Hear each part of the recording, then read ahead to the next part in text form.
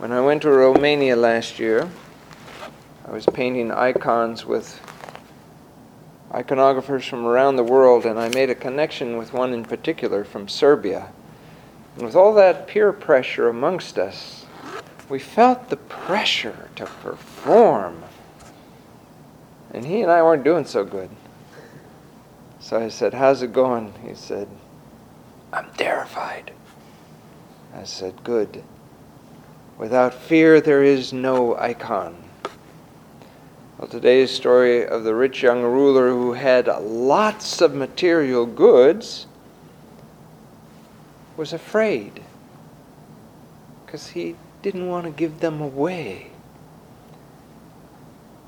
But on the other hand, in the epistle reading, we read about what is required of a bishop.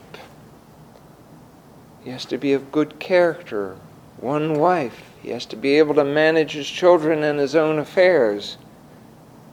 That's a different type of fear. The one is fear of what will happen to us. The other is a fear that we will disappoint God. The trouble with the rich young ruler is he wanted to do everything himself. He wanted to know what he could do to be saved. But we have to rethink our identity. Who are we? God says, "I will come and abide in you and cleanse you from every stain."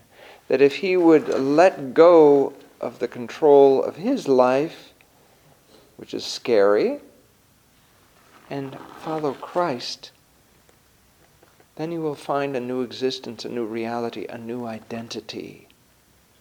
What we have to learn in our life is to control those things that we can control, how we behave towards others, that we ask forgiveness, that we forgive others, and then give to God those things that we can't control in order to have peace and joy and to be functioning as best we can as a human being.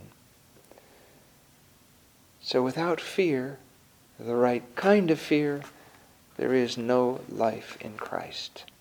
Let us fear disappointing God. In the name of the Father, and of the Son, and of the Holy Spirit. Amen.